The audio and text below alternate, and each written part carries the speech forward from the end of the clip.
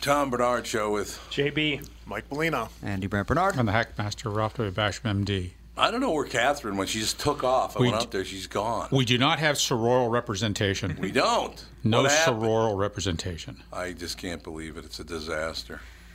In any case, we'll be right back. Tom Bernard Show. Walzer Automotive Group started in Minnesota over 60 years ago. Most people know something about the Walzer way. Upfront, no haggle pricing, work with one person from start to finish, or the free lifetime powertrain warranty on most vehicles sold in Minnesota.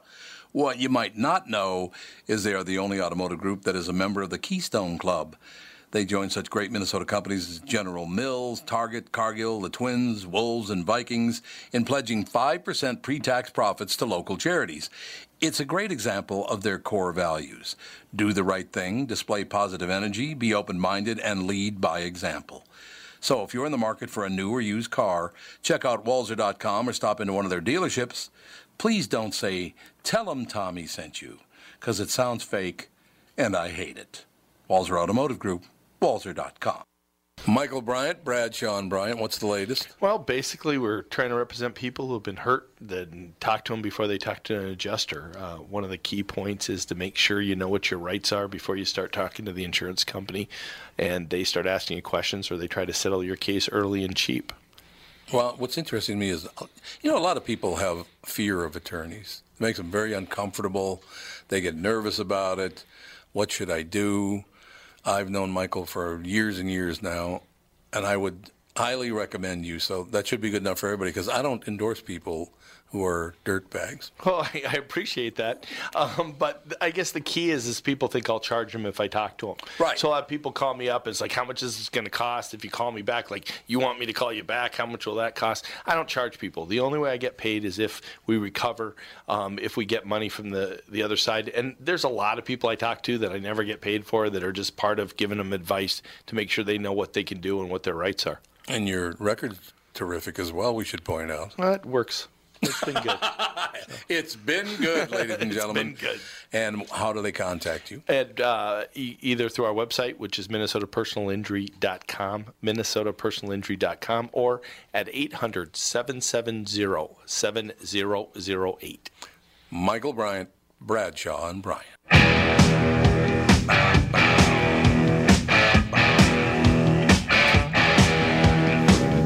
I love this song.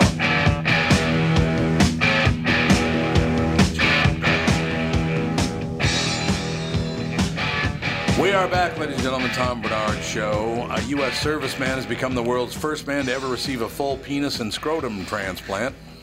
I'm surprised it's taken so long. I mean, it's not like the most complex thing in the world. No, it isn't.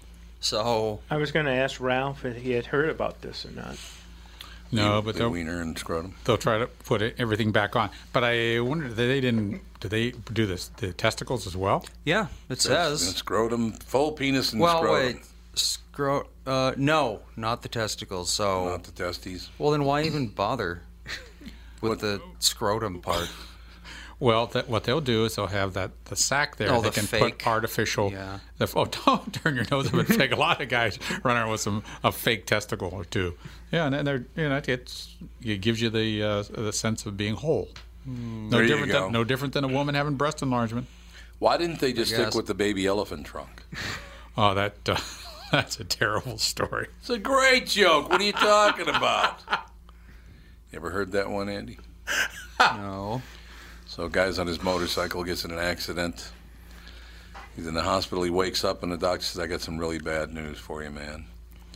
We had to cut off your penis and your testicles. Had to cut everything off." He said, "But the timing might be okay because we've just learned how to transplant a baby elephant's trunk to your lower region." Guy goes, "Oh, God, thank God." He goes, "Well, it's shown a great deal of promise, so we'll see what happens." So the guy gets the baby elephant trunk in the place of his penis. A few months later, he decides it's time to go out on a first date. So he goes through Tinder or Match.com or whatever. They go out for a date.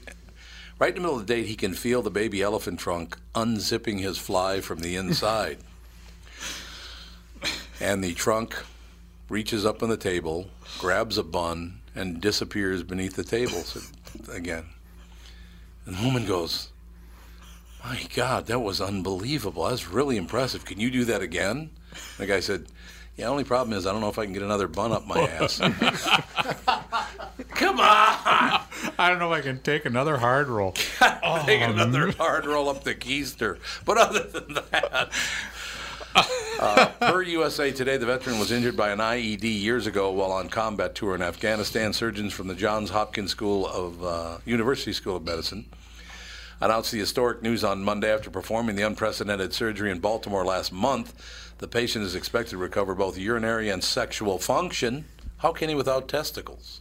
Oh, that's separate, entirely separate. Yeah, it's secondary, really. Yeah, that secondary sex drive is driven by any kind of testosterone production, but you don't need the wedding tackle complete to be able to sexually function. It's what do you mean the wedding tackle? What do you mean by the wedding? You know what I mean. You know what I mean. No idea, baby elephant trunk. The boys down there.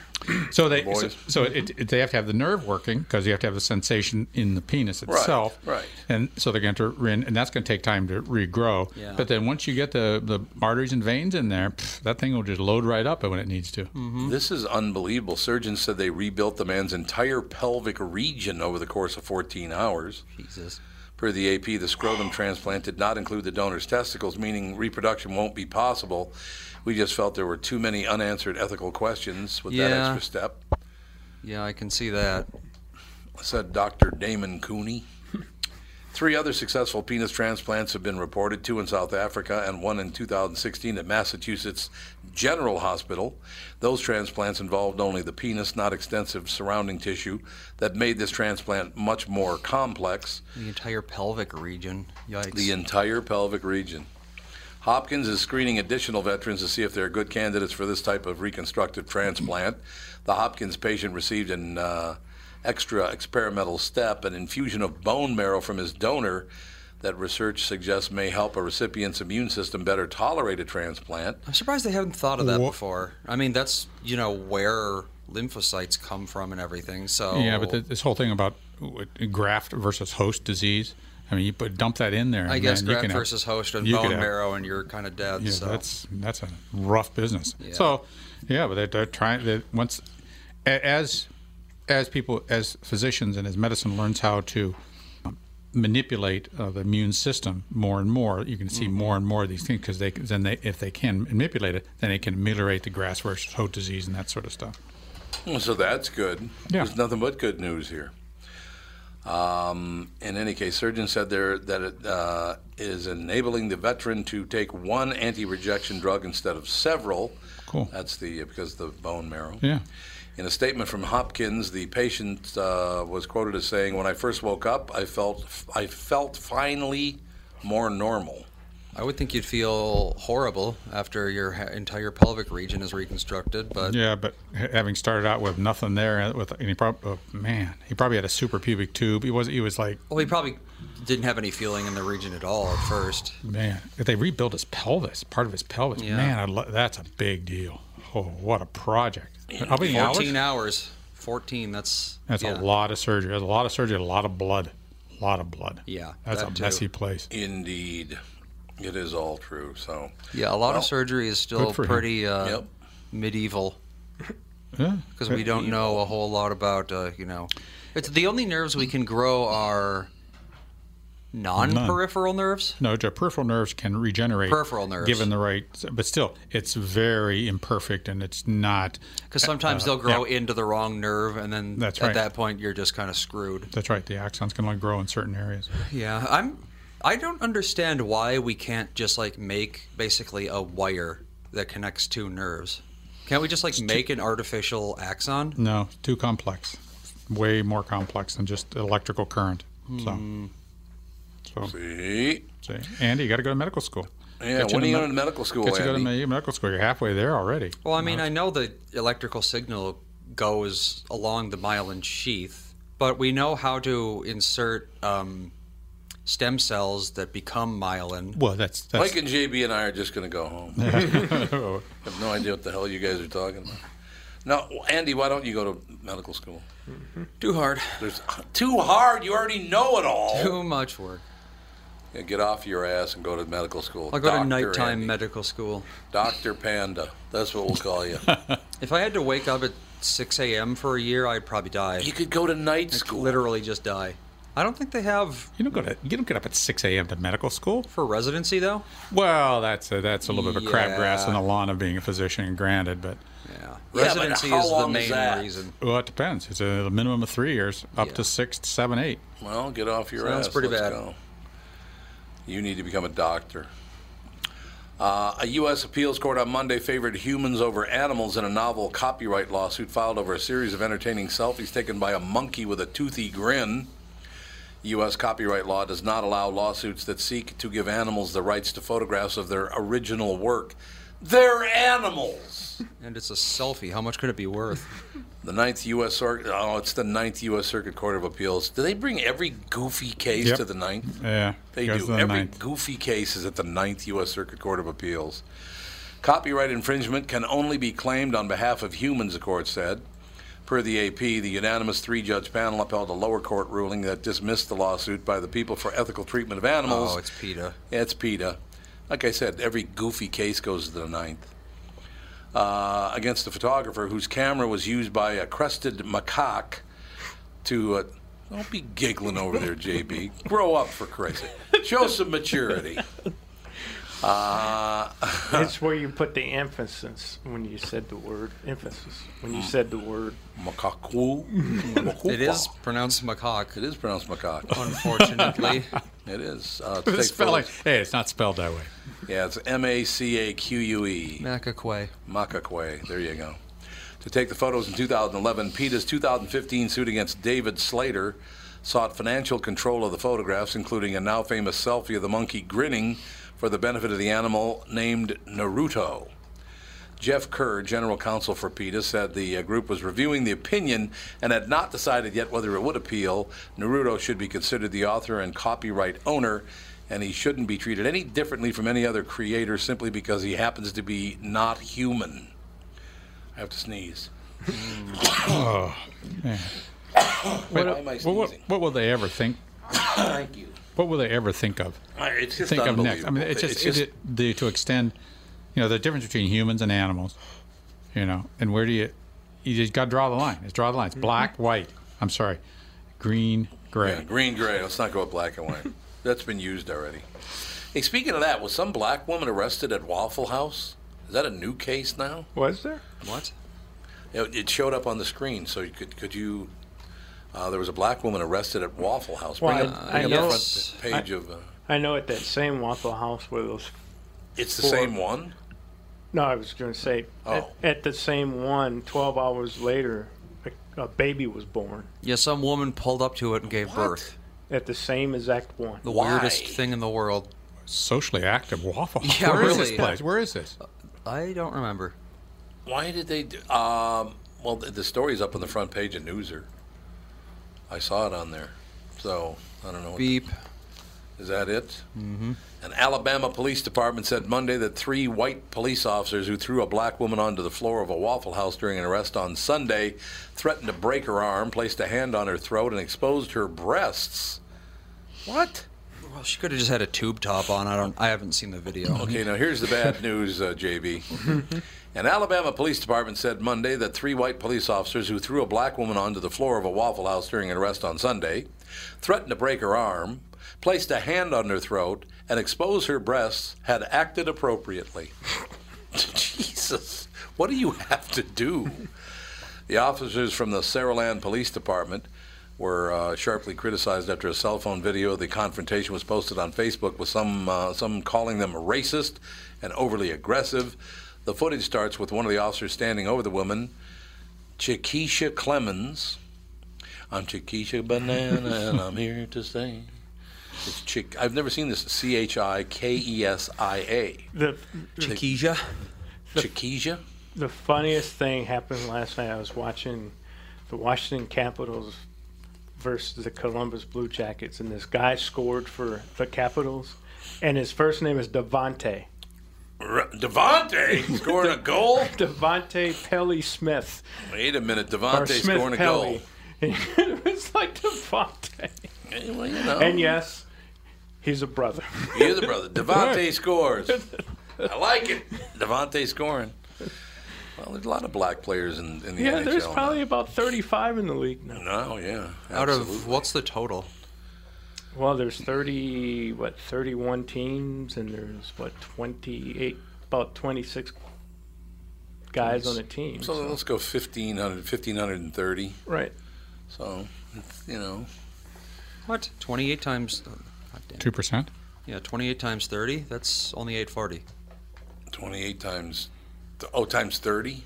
30 teams, 28 Okay, players per 28 team. players Is that per what you team. said? Is that what it is? 31 teams. 30. Well, so yeah, 860. So 860. 35 out of 860. That's not quite 1%, but wait, no, it is. No, it's 4%. It's 4%, yeah. Well, look at that. See, and Devontae's leading the pack. That's all No, I he's have to not. He's not one of the better ones, but it was just his first name stuck out to me. I'm just telling you this, by the way. I didn't bring it up at the beginning of the show. But for now, for the foreseeable future, on this show or the KQ Morning Show, you cannot say the words "the" and "twins" together. Okay. I don't want to hear it. I don't want to hear their name. Is it because they got swept this weekend by the worst team in baseball? By the worst team in baseball. They got swept by the worst team in baseball. Their pitching is horrible. I mean, their pitching is just dreadful. Other than Barrios does a pretty good job, but he got shelled a little bit himself. It's so bad it's driving Mike to New York. Well, he's always been a Yankee fan. He's always been a turncoat. But seriously, the Twins, I don't want to hear the Wild. I don't want to hear. Although, Leopold did the right thing.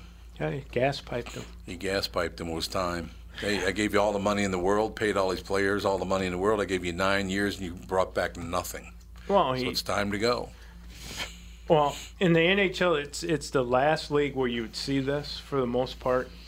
There are a bunch of knucklehead general managers, and then there's really? a bunch of good ones. And the good ones always fleece the knuckleheads. And Oh, they do? yeah, and the Wild's general manager he wasn't a knucklehead, but he wasn't fleecing anybody either. Yeah. And that's why they just set pat. Well, they overpaid Parisi and Suter, too.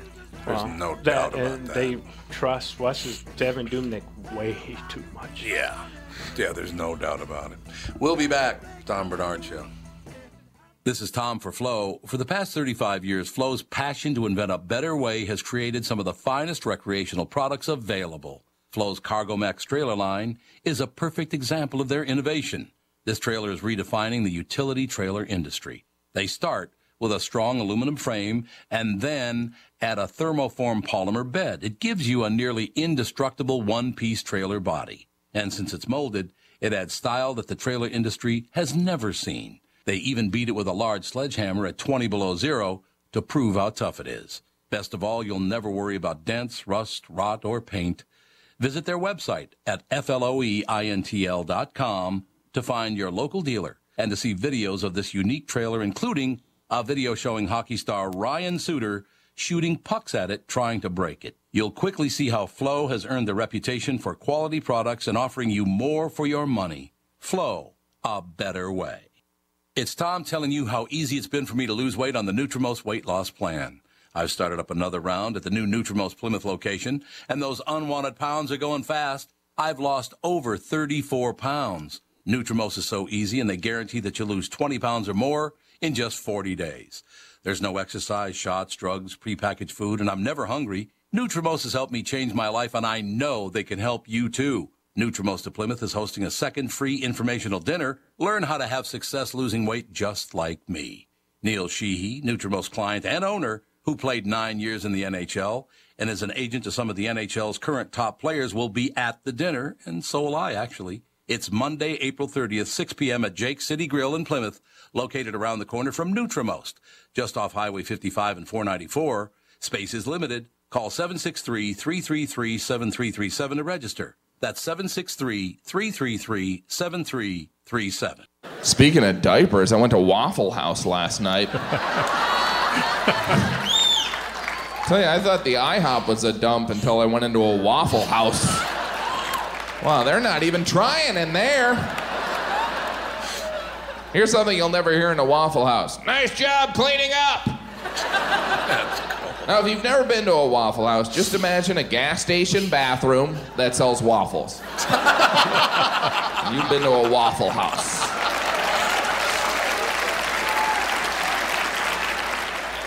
I love Waffle House. You know what? I Yeah, have sounds never like been it. to a Waffle House. I don't even know. Do they never even been have there? them here?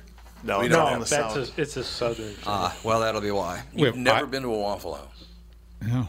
Really? No, how could I have been? Hey, but IHOP here? Yeah, Yeah, they buy are, out yeah. here. Yeah, I think they do. And Panakuchen House. Panakuchen. That's something you won't see in the South. Panakuchen. No, you're not going to see that in the South. No. But Remember Dennis Miller's joke about IHOP, International House of Pancake? I don't know if you've noticed you got these places called IHOP. It's International House of Pancakes. So basically they named them that so everyone would know these shitholes are everywhere. I wonder why pancake houses have such a bad reputation for cleanliness. I don't know. I was told, by the way, by a chef, a very high-tone chef, don't ever order waffles in a restaurant because they cannot properly clean the griddle, the waffle griddle. Yeah, waffle griddles are very difficult to They're clean. very hard to clean, and therefore that's the first thing that attracts your cockroaches. Yeah. Great. That's great news. Wonderful. Well, you think that guy that shot those 4 or 6 people, his dad should be Yes, because held liable his too? dad gave him his guns back. Right. What are you doing? This guy he went to a pool and exposed himself to a bunch of kids. Yep. He was Threatened people with a gun.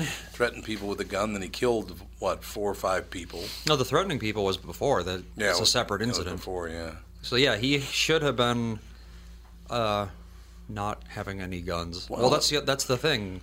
Again, they did gun control him, but then someone gave him a gun. I know and that's what they do. You can't control people giving guns to criminals. You can take a driver's license away from people, but people still drive. Yeah. I mean, here's the problem that I have. If Taylor Swift wouldn't have been stalking him, that might have really. Did you see that? That he Yeah. claimed that Taylor Swift was stalking him. That's pretty clear-cut psychotic behavior. She's wiretapped my phone. She's been using my credit card. She's been Yeah. stalking me. It's so weird how the human brain gets that way. Gets so messed up. They'll just assume that they'll take just a random figure in their lives and assume that figure has great interest in them, even though it's Why is what that? do you even do all day? It's not like you're a research scientist or something. He was probably exposed in some way to her and maybe had an attraction to her. Or, it was That's a what I'm thinking. transposition of feelings or whatnot, or projecting feelings on someone else. Who knows? Yeah. Who knows? But this is one of the other things. This is just another consequence of not providing good, secure mental health Yep. care for Yep. people. You got the homeless people, and you got these wing nuts that are doing this sort of stuff. And naturally, the parents didn't do a great job either, it seems. At least the dad didn't. I don't know about mom. I have You a know? feeling she wasn't super great, but Probably you never not. know. Get them into a system where they can be looked after and cared for, so they're not victimized, and so they don't hurt other people. Nope. Only voluntarily, which means never. yeah. One of my favorites of all time. I had a friend who's no longer with us. His first name was Perry. I don't need to tell you his last name, but he was a psychologist, sociologist, that kind of guy. And I was sitting there talking to him, and he said, well, hang around and schmooze until my next client gets here. So we're talking and, having a good time. We're talking about all this, that, and the other thing. And he said, that's so weird now. It's like a half an hour. My next client should have been here half an hour ago, but I guess he's not coming, so may as well just go ahead and hit the road. I said, okay. So he walks over, he opens the door, and the guy's standing in the doorway in a karate pose. I'm like, uh-oh. Hey, Perry, boy, look at the time. I'd like to stick around and defend you. Help. The guy was out there for a half an hour standing in a karate pose, in a defensive karate pose, and not moving for a half an hour.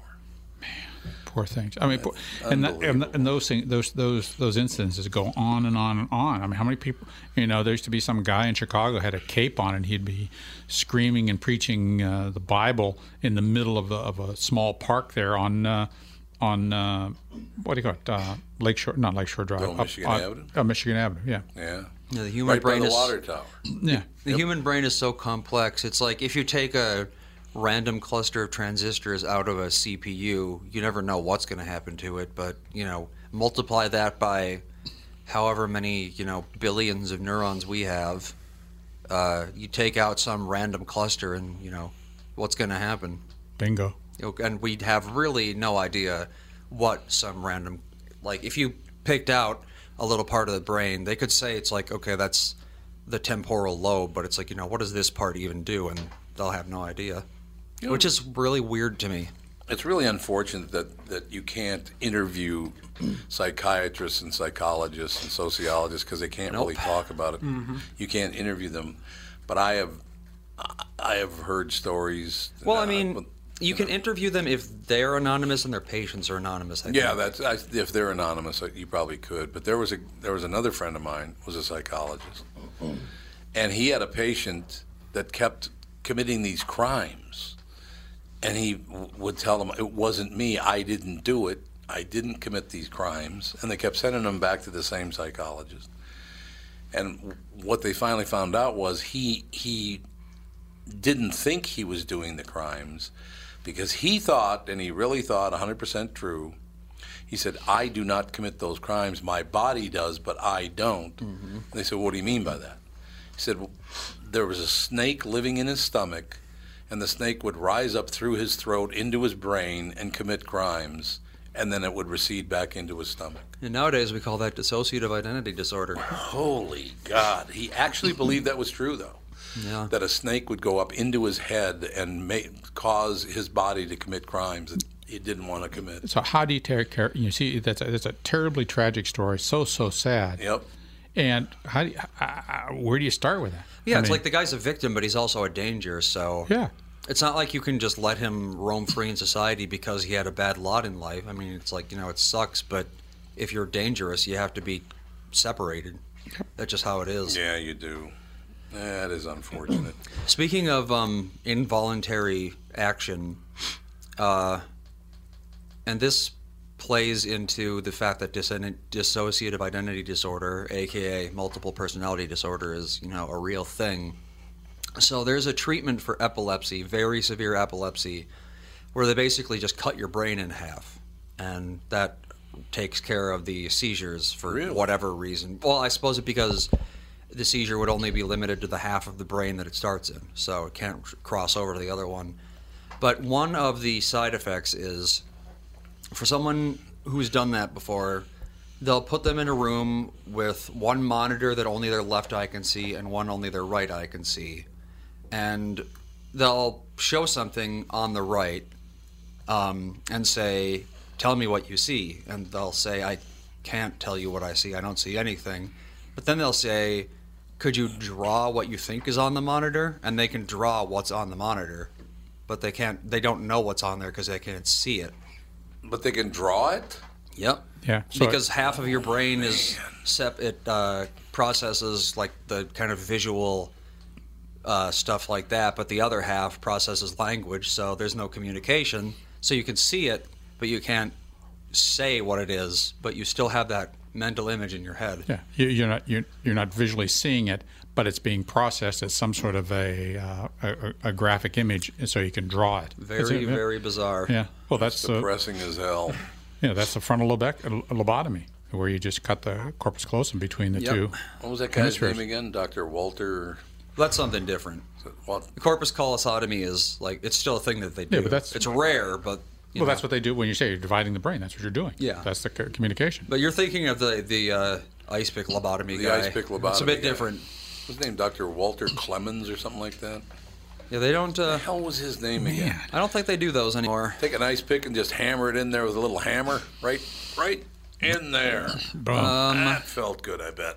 Up underneath, up above the eye. Antonio Moniz. No, that's not the guy. Well, yes, it is. No, it's not. Actually, I would hope he did this under, like... Anesthesia? No. No, I'm talking about with, like, when they go to inject my ankle. Sterilely? Yeah. It's kind of hard. No, I'm talking about... But they... Like numb it? Imaging. No, there's Oh, no. no, this was imaging? in the 40s. Oh, okay. Yeah, This no is in the- imaging. They would literally just go into the brain, destroy, however much they felt like, and go, well, let's hope this works. Yeah, that was James Watts was a neurosurgeon who was partnered with a guy named Walter Freeman. Walter Freeman, that's who I was thinking of. They Walter became... Freeman, yep. They're the ones who spread the lobotomy to America, Yes, I think. Walter Freeman. Yep, and then Rosemarie Kennedy kind of put the kibosh on that procedure. Yeah, they did, because the Kennedy family didn't want... The old man, Joe Kennedy, didn't want to deal with her because she was a handful, so he had her lobotomized. And yeah, then she went... What a great family. Yep. What a barn burner of a family they are. No question about it. All these politicians are all my favorites. First hour we talked about how the new regime is jacking up the price of everything because of the new tax bill. And now this hour we're talking about some other politicians that turned on their own family. But other than that, they're really good people, all of them. Former President George H.W. Bush has been hospitalized in Houston with an infection just after attending the funeral of his wife Barbara, a spokesman said on Monday. Jim McGraw said on Twitter that the 93-year-old Bush is responding to treatments and appears to be recovering.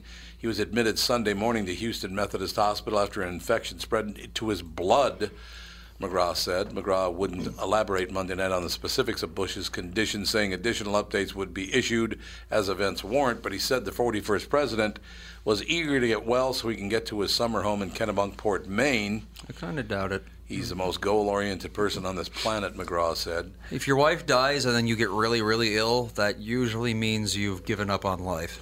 It does, doesn't it? dying of a It broken happens heart. a lot, yeah. I'm curious, say they call it dying of a broken heart. Yep. And I can imagine, you're married to the same woman for, has to have been 73 years. Yeah, 73 years. She's gone. That's a pretty big life change. My parents were married 50, almost 59, and we had to keep close watch on my mother. Yeah. Because she had stopped eating and really taking care of herself. And It's true. First Lady Melania Trump, who attended Barbara Bush's funeral, sent her best wishes to the former president Monday evening, sending healing thoughts of strength along with prayers for President George H.W. Bush tonight. Melania Trump tweeted, Barbara Bush was laid to rest on Saturday in a ceremony also attended by former presidents Bill Clinton, Barack Obama, George W. Bush, and their wives. She was not... Where the hell was Jimmy Carter? Isn't he dead? no, no. Jimmy's only about 96, isn't he? Yeah. Oh, well, then I saw a photo of him and his wife. he's Yeah. 90. He's only 93. He's only he's only 93. But Never mind that. he does live in a nursing home, so... Oh, Jimmy does? Yep. Oh, I didn't know Jimmy was in a nursing home now. Well, wait. It's hard to say. There's so much that's stuff on a president's Wikipedia page. It's like, who can tell what's outdated or not? Yeah. Is that so that would be like Trump's presidential library? It'll be a Wikipedia page. Wikipedia Probably. page. It's Twitter going to be page. digital anyway. That's It's terrible. interesting because we actually had a dog who had the same thing. She lived in the same kennel as a male dog. She was a, what do you call him? Collie. Collie, And he was a Irish setter. Irish setter, yep. And the Irish setter died, and the collie just ran into the woods and died. Yep. Because she was just so sad that her, friend was gone. It's true. interesting that even a dog has that reaction. It's true. They do indeed. But hopefully former President George H.W. Bush will recover, although at 93 years old. Look at that. Those hospitalizations were not publicly disclosed. I think Dad got sick on purpose so they could be with her, Jeb Bush said. Well, there you go. Yeah. That Dad's kind of given up. Is that what he's indicating? Well, I mean, 93 is a pretty good run, I must say. 92.5. I had to call my siblings and say, she's giving up. You guys have got to get her to want to stick around, or she's going to... No, you're absolutely Happy right. days are here again. No doubt about it. We will be right back in a couple of seconds. We have a very special guest, Joe Hagan. Sticky Fingers, The Life and Times of Jan Wenner. and Rolling Stone magazine. We'll be back with Joe in just a couple of minutes. Tom Bernard Show.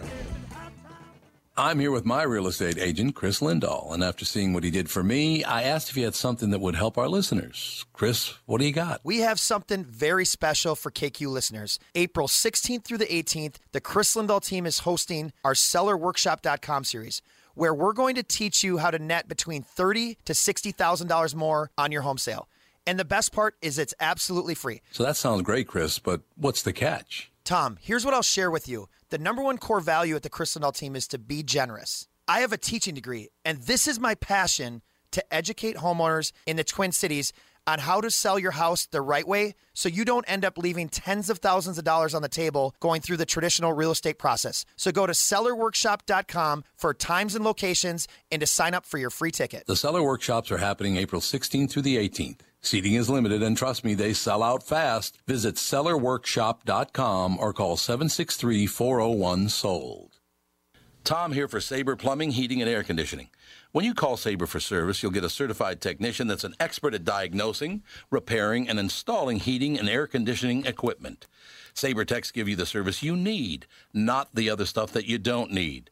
When you combine that with Sabre's A rating for customer service and the best equipment from Bryant, you get exactly what you need. So make the call to Sabre Plumbing, Heating, and Air Conditioning today. Sabre and Bryant, whatever it takes. Yeah, drums beat cold and this blood runs hot. Lady of the house running where it's gonna stop. House boy knows that it's doing alright. You should have had it just around midnight. That sugar, I couldn't taste so good. Ladies and gentlemen, we're back. Tom Bernard Show, our very special guest, Joe Hagan. How you doing, Joe? I'm doing great. How you doing? I am doing very, very well. I just have been reading some of the comments on the back cover of your book, Sticky Fingers, The Life and Times of Jan Wenner and Rolling Stone magazine. And I just saw what Paul McCartney said. Jan is very good friends with Bono, but you can see it. I think it's a little bit obvious. When I saw that, I thought, they're going to get a great review, whether it's great or not. That's fantastic. There you have it. There you have it. God, you got everybody's quote on this one. Wenner thinks like a water moccasin. Hunter S. Thompson, what a fucking editor. He's crazy, but he's got a dream. So I can't really tell, Joe. Did people like Jan Wenner or not? I can't tell. It's a mixed bag. It's a mixed bag out there. The question is, does he care? Right. But he did at one time. Let's just put it that way.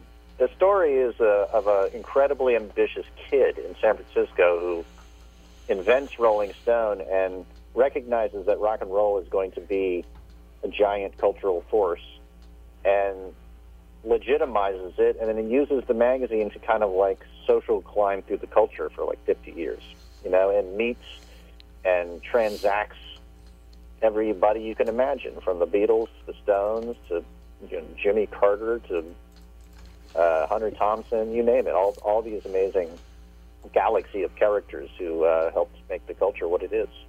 It is. What year did Jan Wenner start Rolling Stone magazine? In which year? It was November of '67. So that era. It's 50 years old as we speak, and if we were 50 years ago now, I'm trying to think what would have been. I can even remember what was on the cover. It might have been a Beatles cover this time in '68. So and he kept a magazine going for 50 years, which is a big, tall order in this culture for something to hang on that long. What's amazing to me about that, because the reference I always make is I was 11 years old when John Kennedy was assassinated. So I'm part of that rock and roll generation, and watching how a form of music changed the world completely, and it did. This is what people said this many, that changed the world, this changed the world. Rock and roll music absolutely changed the world because, first of all, it's music that crossed over racially, and not much of that had been done before.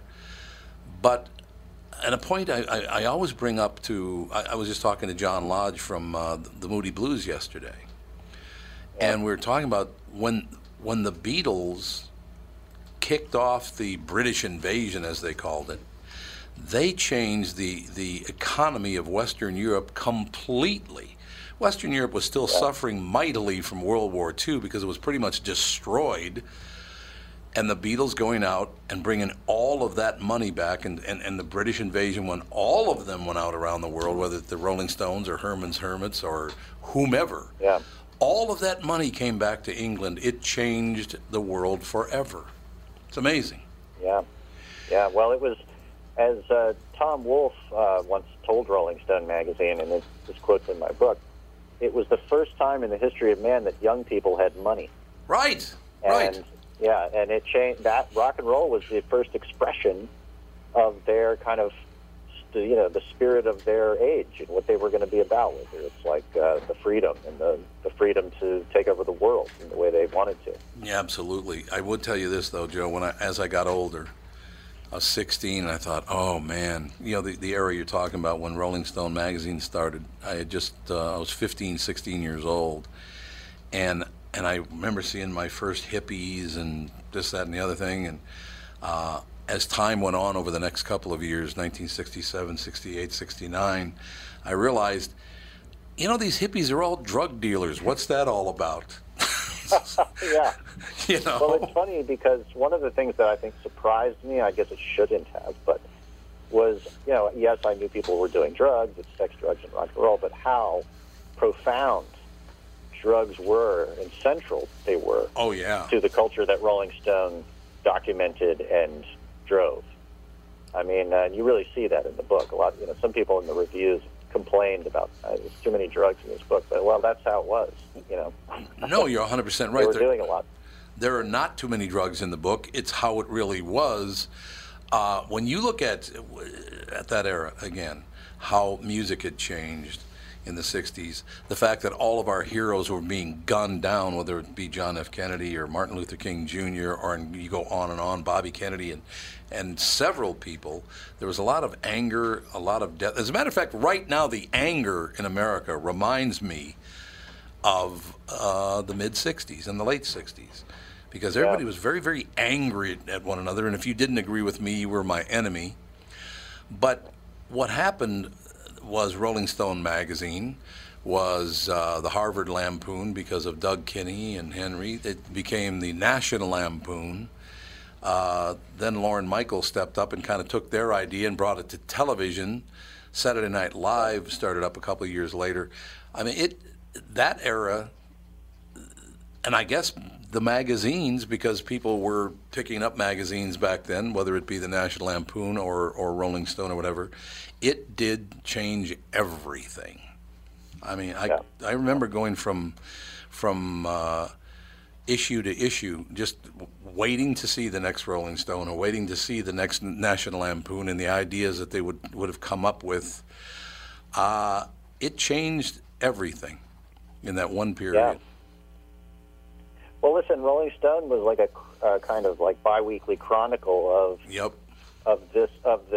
rock and roll generation, kind of formulating its worldview, and then you get to watch that worldview slowly take over the world in real time. I mean, if you read my book, you get up to the Jimmy Carter running against Ford in '76. Rolling Stone was right in the middle of that election. Yeah. They helped throw the campaign party at the convention in New York City in the summer of '76. I mean, they were very integral in part of it, and it's because Jimmy Carter smartly wanted to tap the youth vote, right? And so Jan turned Rolling Stone into kind of a youth lobby that was supporting, at the time, Democratic candidates. That same year, he sends John Dean, famously of the Watergate scandal, to go cover the Republican National Convention. I mean, it was like he was really at the center of things, and that was exciting because if you were whatever age you were, you're interested in, Led Zeppelin or whatever, but you can also get this. It's like it's bigger than just rock. It was. It absolutely was. It was worldwide. It wasn't just the United States. I mean, there was a lot of focus in the United States, but it was worldwide.